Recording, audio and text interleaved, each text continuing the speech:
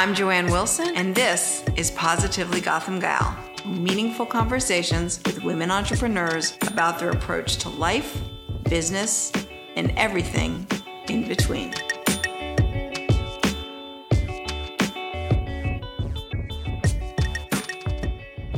Christina Budelis and Elizabeth Kaufman are the co-founders, as well as a president and CEO of KitSplit, an online rental house that lets content creators further cash in on the gig economy by renting out their gear to peers in their community. Elizabeth and Christina share their story of meeting at ITP, a department of NYU, to starting their company in the middle of graduate school. Major inspiration for anyone out there with an idea they're eager to launch. You grew up, Elizabeth, in New York, right? And Christina, where did you grow up? New Jersey, not New Jersey. Too far. So, we'll give you the New York thing because you're here now. And were you both in the film industry? Your father was in the film industry. Yeah, so I grew up on set. My dad is an independent filmmaker. He's still making movies. He's been doing it for 50 years. And then my mom That's pretty impressive. Yeah, and he's like entirely independent. Trauma Entertainment is his company. And then my mom was the New York State Film Commissioner for 20 years. So I grew up like deep in the industry here in New York. It's part of my inspiration for starting this company with Christina and Ken. Which is amazing. And where did you go to college?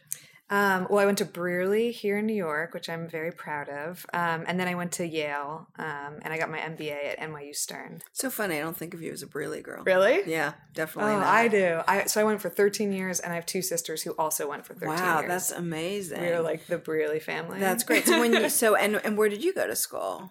I went to Barnard College here in New York. Right, which is such a great school. And the new woman running it, I hear, is fantastic. Yeah, she's great. And I absolutely adored Barnard.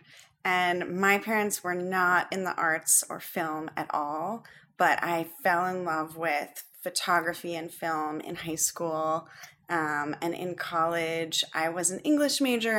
I loved storytelling and was thinking about kind of writing and that sort of thing, but was doing video as a hobby and got more and more in love with it. Yeah. And started getting internships. The great thing about Barnard is being able to intern places here in New York. So I got an internship at The New Yorker. First, oh my God, what an incredible opportunity. Yeah, which was my favorite magazine. I was an English major, and I love photo and video. So it was just a dream for me. I was so excited. And what did you do there? So first I was a photography intern. And then a couple of years later, I started getting more and more into video. So I came back as a video intern just as the video department was really getting started.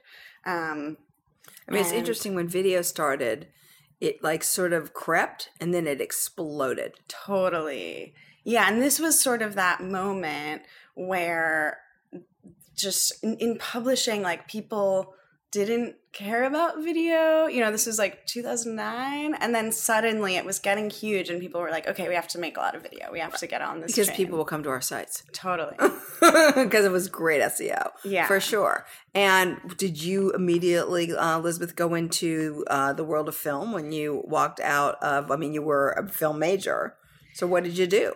No, I wasn't even a film major. I actually studied Chinese and literature, and I did a lot of photography in undergrad. And I was like going to be the rebel in the family who like didn't get into film.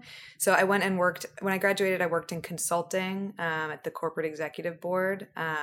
They like recruited me, and I ended up there, which was an educational experience, intro to the business world. And then I got really interested in environmental policy and clean tech. So I ended up working in in the Senate, advising Al Franken on energy policy. Amazing. So I got, and I was super interested in the idea of like efficiency and this concept of industrial ecology, where you're reducing waste and you're using waste from one industry to serve another industry. This is interesting. I just read an article, and I actually was going to write about this over the weekend, which is as we become the circular economy. Yes. And I think that is really, really fascinating Isn't and it? important. right? I mean, in terms of the economy and also in terms of the environment. Yeah. Yeah. So I was working on that for about 5 years in DC. How'd you like DC? It's such an inspired place, and I was there during the Obama era, so a lot of really smart people. But I got sick of everyone saying no. I was like the weirdo in the Senate who had ideas and wanted to everyone has ideas, but I wanted to change things. And I felt really frustrated when over and over again I was told that's not how it works. We won't get enough buy-in for that. So, right. So as much as you were entrepreneurial in that role, you couldn't break out of the box. Yeah, exactly. So as much as I loved working for Al Franken. I loved my co-workers there. But it wasn't my personality. I needed to see change quickly, and I wanted to be able to act on my ideas and change the system, not just work within the system. So I came back to New York. Yeah, I came back to New York, went to NYU Stern, and very quickly reconnected with my roots in media and film. I produced a film with my dad the summer before going to school. And then at Stern, they have a really great program focused on media and entertainment and technology. So I dove into that and got really interested in the tech side of entertainment, and worked at a couple of tech-oriented film startups and companies, VHX, Film Buff. I worked at for Lauren Michael, so a really interesting group of people. Did you guys meet at Stern? Yeah. So I was at ITP. That's right. You were at ITP because I heard about your company originally through my daughter, who was at ITP for 1 year. Yeah. And we were both in a fellowship for people interested in entrepreneurship, Insight. So we met through that. Right. Interesting. Well, what's nice is you were both in an educational spot where you could really take the time to think about what you wanted to do, which is very different than showing up at 8:30 at night after work. Yes. I feel so lucky that I met you and that I was in school, because we had all the resources and the time, and it was the whole point of being there was experimenting and learning. Exactly. I mean, you're really expanding your intellectual mind, and which is one of the things I've always loved about education, is that the conversations are much more interesting than really what's going on in the classroom. Yeah. It made what I was learning so much more real, because on the after class, Christina and I would meet and actually apply what I was learning and build this company. We started it halfway, the summer between the first and second year of the program. Amazing. So when you were at ITP, was Red Byrne still there? No, unfortunately not. She was the most amazing human being. Yeah. I mean, she really was quite the spark plug. Completely. Her spirit was very present. Yes. And people would quote her all the time, and I feel so inspired by her, even though I didn't get the chance to meet her. Yeah. Well, now they've moved out to Brooklyn. Yeah. Right. So I think that's probably evolved past that period, which is good for everybody. Completely. But she was pretty incredible. And so what were you sort of learning when you were at ITP? What's interesting about ITP is that it's a section of NYU, 50-50 gender, which is really rare in sort of technology-based platforms, although there's a real bend to the arts at ITP, which makes it really unique. Yeah. So, I had been at the New Yorker making videos, but also working on these multimedia projects with coders and designers. And it was a small new department, so it was also an entrepreneurial job in some ways. Right.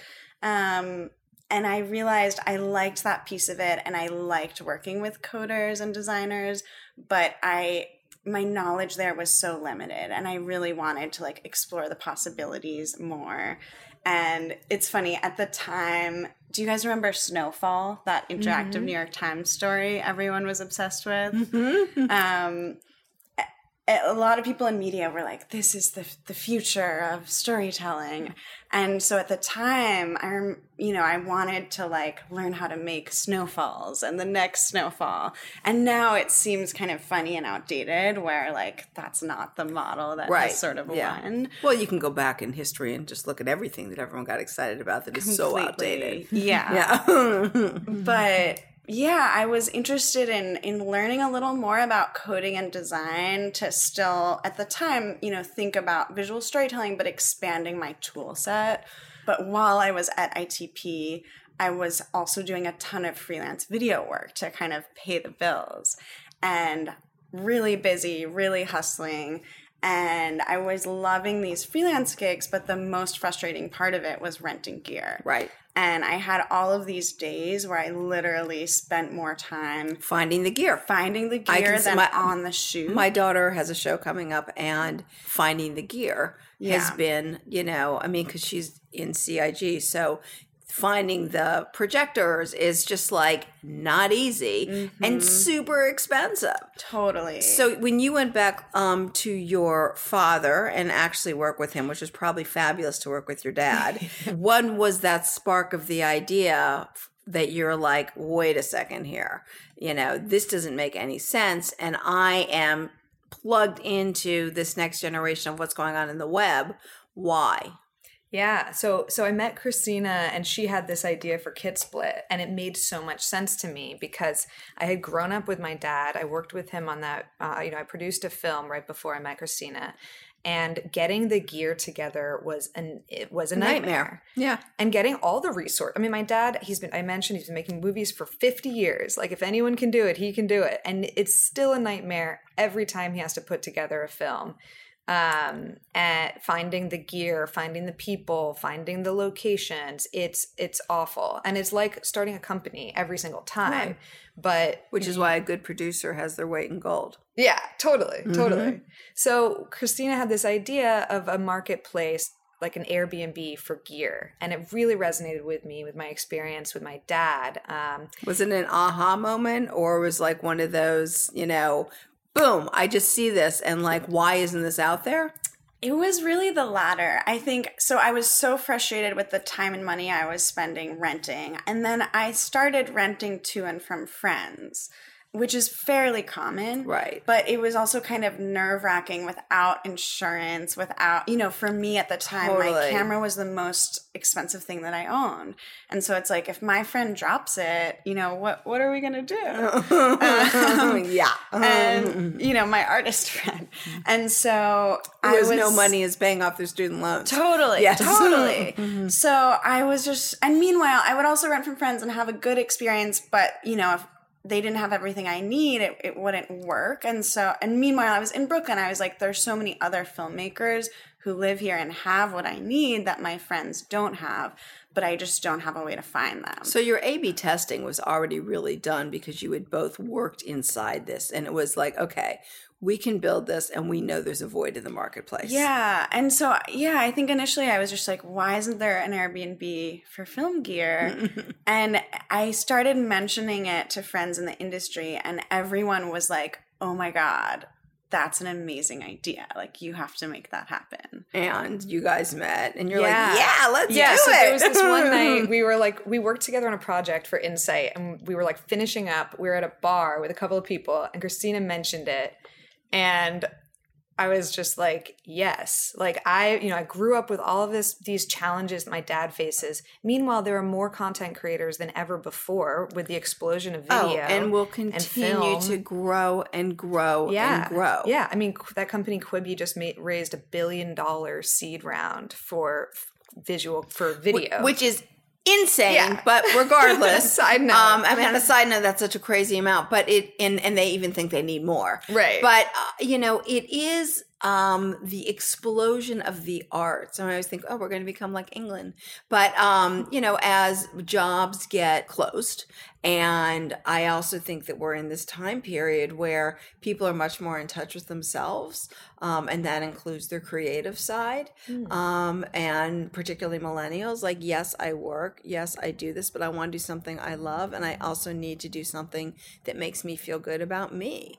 And so that they're not going to go out and buy these things because some of it is for work, but some of it is also just because I want to putz around on the weekend and make something. Totally. Yeah. So there are more and more people on the professional end, on the amateur, just people exploring their own creativity.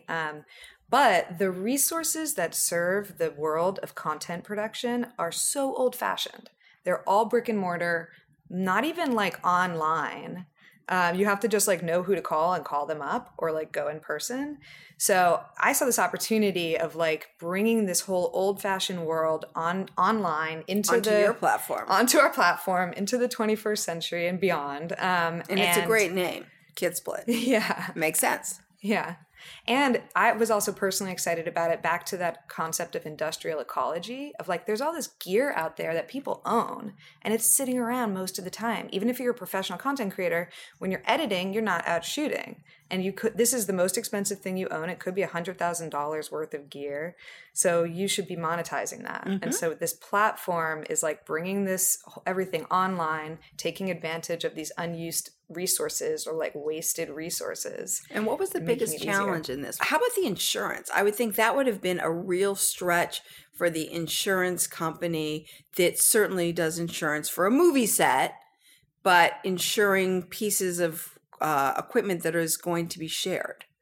Yeah, insurance we've learned a lot about insurance. And it, as everyone knows, is an old-fashioned industry. Totally. And it's about mitigating risk for them. Yeah. And just looking at numbers. Yeah. So they're not interested in risk. And startups are high risk, high reward. But we did manage to find a really great insurance partner. But it was really difficult because in a way we had to build a new type of insurance product. Right. Normally insured equipment, you insure the owner who owns that equipment. But with us, we felt very strongly that it was the renter's responsibility to take care of the equipment when it was in their care. Just like if you had your friend drop the camera on the street. Mm-hmm. Yeah. Yes. So we had to... Which makes complete sense. It is the renter. Yeah, exactly. Well, it's like car insurance. Yes, right. It is. Totally. Yeah, so it exists for the car insurance world, which is very helpful. And exists in weirder, small forms for the entertainment world. But we had to figure out how to make it scalable and automated and build it into our platform. So yeah, it was hard to find a partner to help us with that. But we did, and they're great. And we've got it, up and running. And yeah. And most of your customers, I'm going to assume, are New York and LA. Yeah, we have people. We acquired a company in 2017, right? I remember and that. They had people all over the country. So we've got them. They're sort of seeding a lot of the smaller markets. But yeah, most creators are in New York and LA. Right. Yeah. But I think that will change too, right? So Completely. That was a great acquisition. Is we're seeing the rise of the secondary city. Yeah. Right. So that you can create interesting local products, but they still need to rent equipment. Are people only renting equipment that is localized that they can pick up? Or will it be that you could eventually ship? Yeah, right now it's localized for us. And, a lot of this, especially for film, a lot of it is big and heavy. And so it can be prohibitive to ship it. Mm-hmm. And people also really like the community aspect of meeting someone they're renting from. Right. And we've heard stories of people meeting someone in their neighborhood, working on similar things and becoming friends or hiring each other. No KidSplit marriages yet, but I feel like summer coming. Yeah.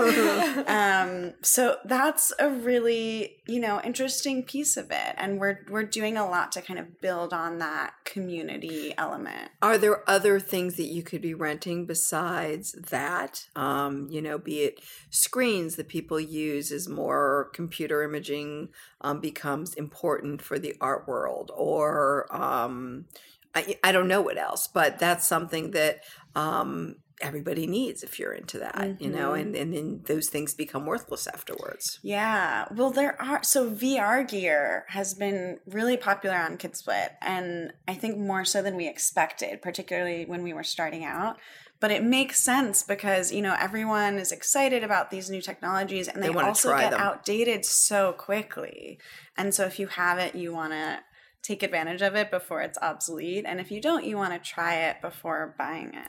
And are there companies that are making these products that want to partner with you so that, you know, they're taking, you know, it's like you think about Avis. I'm going to go back to cars, and, you know, they are taking a new fleet of, who knows, you know, Cadillacs. I don't know.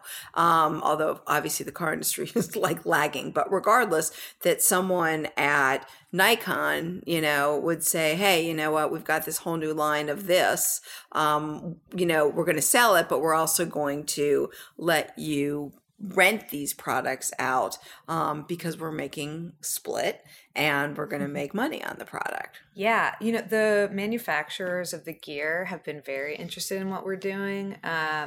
So they're, you know, and there's a lot of different ways that we could work with them. We haven't explored exactly that, but I think it's a nice idea. Well, yeah. I mean, it's an evolution, right? I mean, and I would assume you have become really the go-to place, the first place people look. You know, as I said, my daughter, I said, when she was looking for a particular piece, I said, did you go to KidSplit? She goes, I did, but they didn't have it, right? And so I'm like, oh, well, that's interesting. But by the way, you know, maybe in a year, as it becomes more and more important in that industry, we're going to see, you know, more of those kind of things on your platform. And again, she connected with someone who had to buy that piece of equipment and was so happy just to give it to her to use for like nothing, because he's like, I remember what it was like when I started out. And so I think the community is very want to see everyone succeed, and you know, is very communal in a good way. Yeah. Totally. I mean, content creators and entertainment industry, I think, is like a particularly community oriented world, because like it's very hard to make a film alone. Right. You need crew, and people are doing it because they're inspired by it, and they want to share that passion, and they get excited meeting other people who share that passion. Right. So we're trying to bring that community element and that passion into the gear rental process. Right. And make it, you know, what was formerly like a pain, turn it into something that's enjoyable, where you can build connections and meet other people and learn from them. Completely. Yeah. I mean, content, what have you not. But what is, you know, is interesting about the film world is that everyone is an entrepreneur. And every project is a new project with all brand new freelancers. And based on who's got the right talent and skills for that particular project. And I think that's the importance of why the community has to be strong. Yeah, it's so interesting. You make such a good point that it's like everyone's an entrepreneur and they're working in different roles all the time. All the time. Like when we do our customer personas, it's like the same person could fill multiple personas based on like what project they're working on in the course of a year. Right. People do big budget, and then they'll come and do like a small indie short film because they're excited about it. And then they'll have like a client project for a commercial or something. It's so interesting. Well, you're not in a niche business because the opportunity is tremendous. And let's just talk a little bit about, you know, as we all know, you have to raise money for these businesses, right? And I think, you know, the biggest challenge that you both have is that you're talking to most people that don't understand your business. They understand a marketplace, but they don't really understand the production community or, you know, the makers. Are you finding that as you have grown the business, that there are people that are actually in that space that understands we should put money into this and help you grow? Yeah, we've been, you're right. Like the everyone knows film. Everyone's watching videos. They go to film. But like the sort of behind the scenes of how these projects are made and the industries that support content creation are not something that most people have ever experienced. Right. So yeah, it's definitely like a world, like we've pitched to so many investors who were like, I never thought about that. Like I just didn't even know people rented cameras. So we've That's been a challenge. So yeah, it's been challenging, but we've also just been kind of like focused with who we pitch to. And this is something that we got advice on and that I give advice to other entrepreneurs on too. It's like, figure out what find the investors who are interested in your space. And Absolutely. Don't waste time with other people. It's a great advice. Well, it's true. I mean, it's just like being focused on your business. You waste your time, they waste their time. Yeah. And you get nowhere but just frustration. Yeah. Mm-hmm. Yeah. And we've found a lot of really incredible investors who know the space and know the opportunity. And some of them are in the media space, like Hearst Media, Mike Krieger, who's a co-founder of Instagram, Broadway Video, who makes SNL. They know the pain points here, and they know that this industry is also exploding. And then we also have a lot of marketplace expert investors who are really excited about the dynamics of our marketplace. And for example, the fact that a lot of our supply side are also demand side. Right, which makes sense. Yeah. I mean, listen, it takes years to build businesses. And I do think that you were early to the game, just like when you went to the New Yorker, like video came and exploded. It wasn't that long ago. I think that you'll find yourself in a very, very different spot 5 years from now as more people understand the importance of renting equipment that changes constantly and that is super expensive and really, for most people, not attainable to purchase. Yeah. $100,000 camera plus like $250,000 of lights. It's like standard for a shoot. No, it is. And it's for a shoot. It's a couple days and then everything disappears. Yeah. Right. So you might as well share the wealth. Yeah. I agree. Well, thank you so much for coming. Yeah, thanks so much. Come let us help you with your next project. We're at kitsplit.com. Thank you for having us. Sure. Thanks for having us. Thank you to Elizabeth and Christina for sharing your story with me. If you're not already on KitSplit, head on over there to their website at kitsplit.com.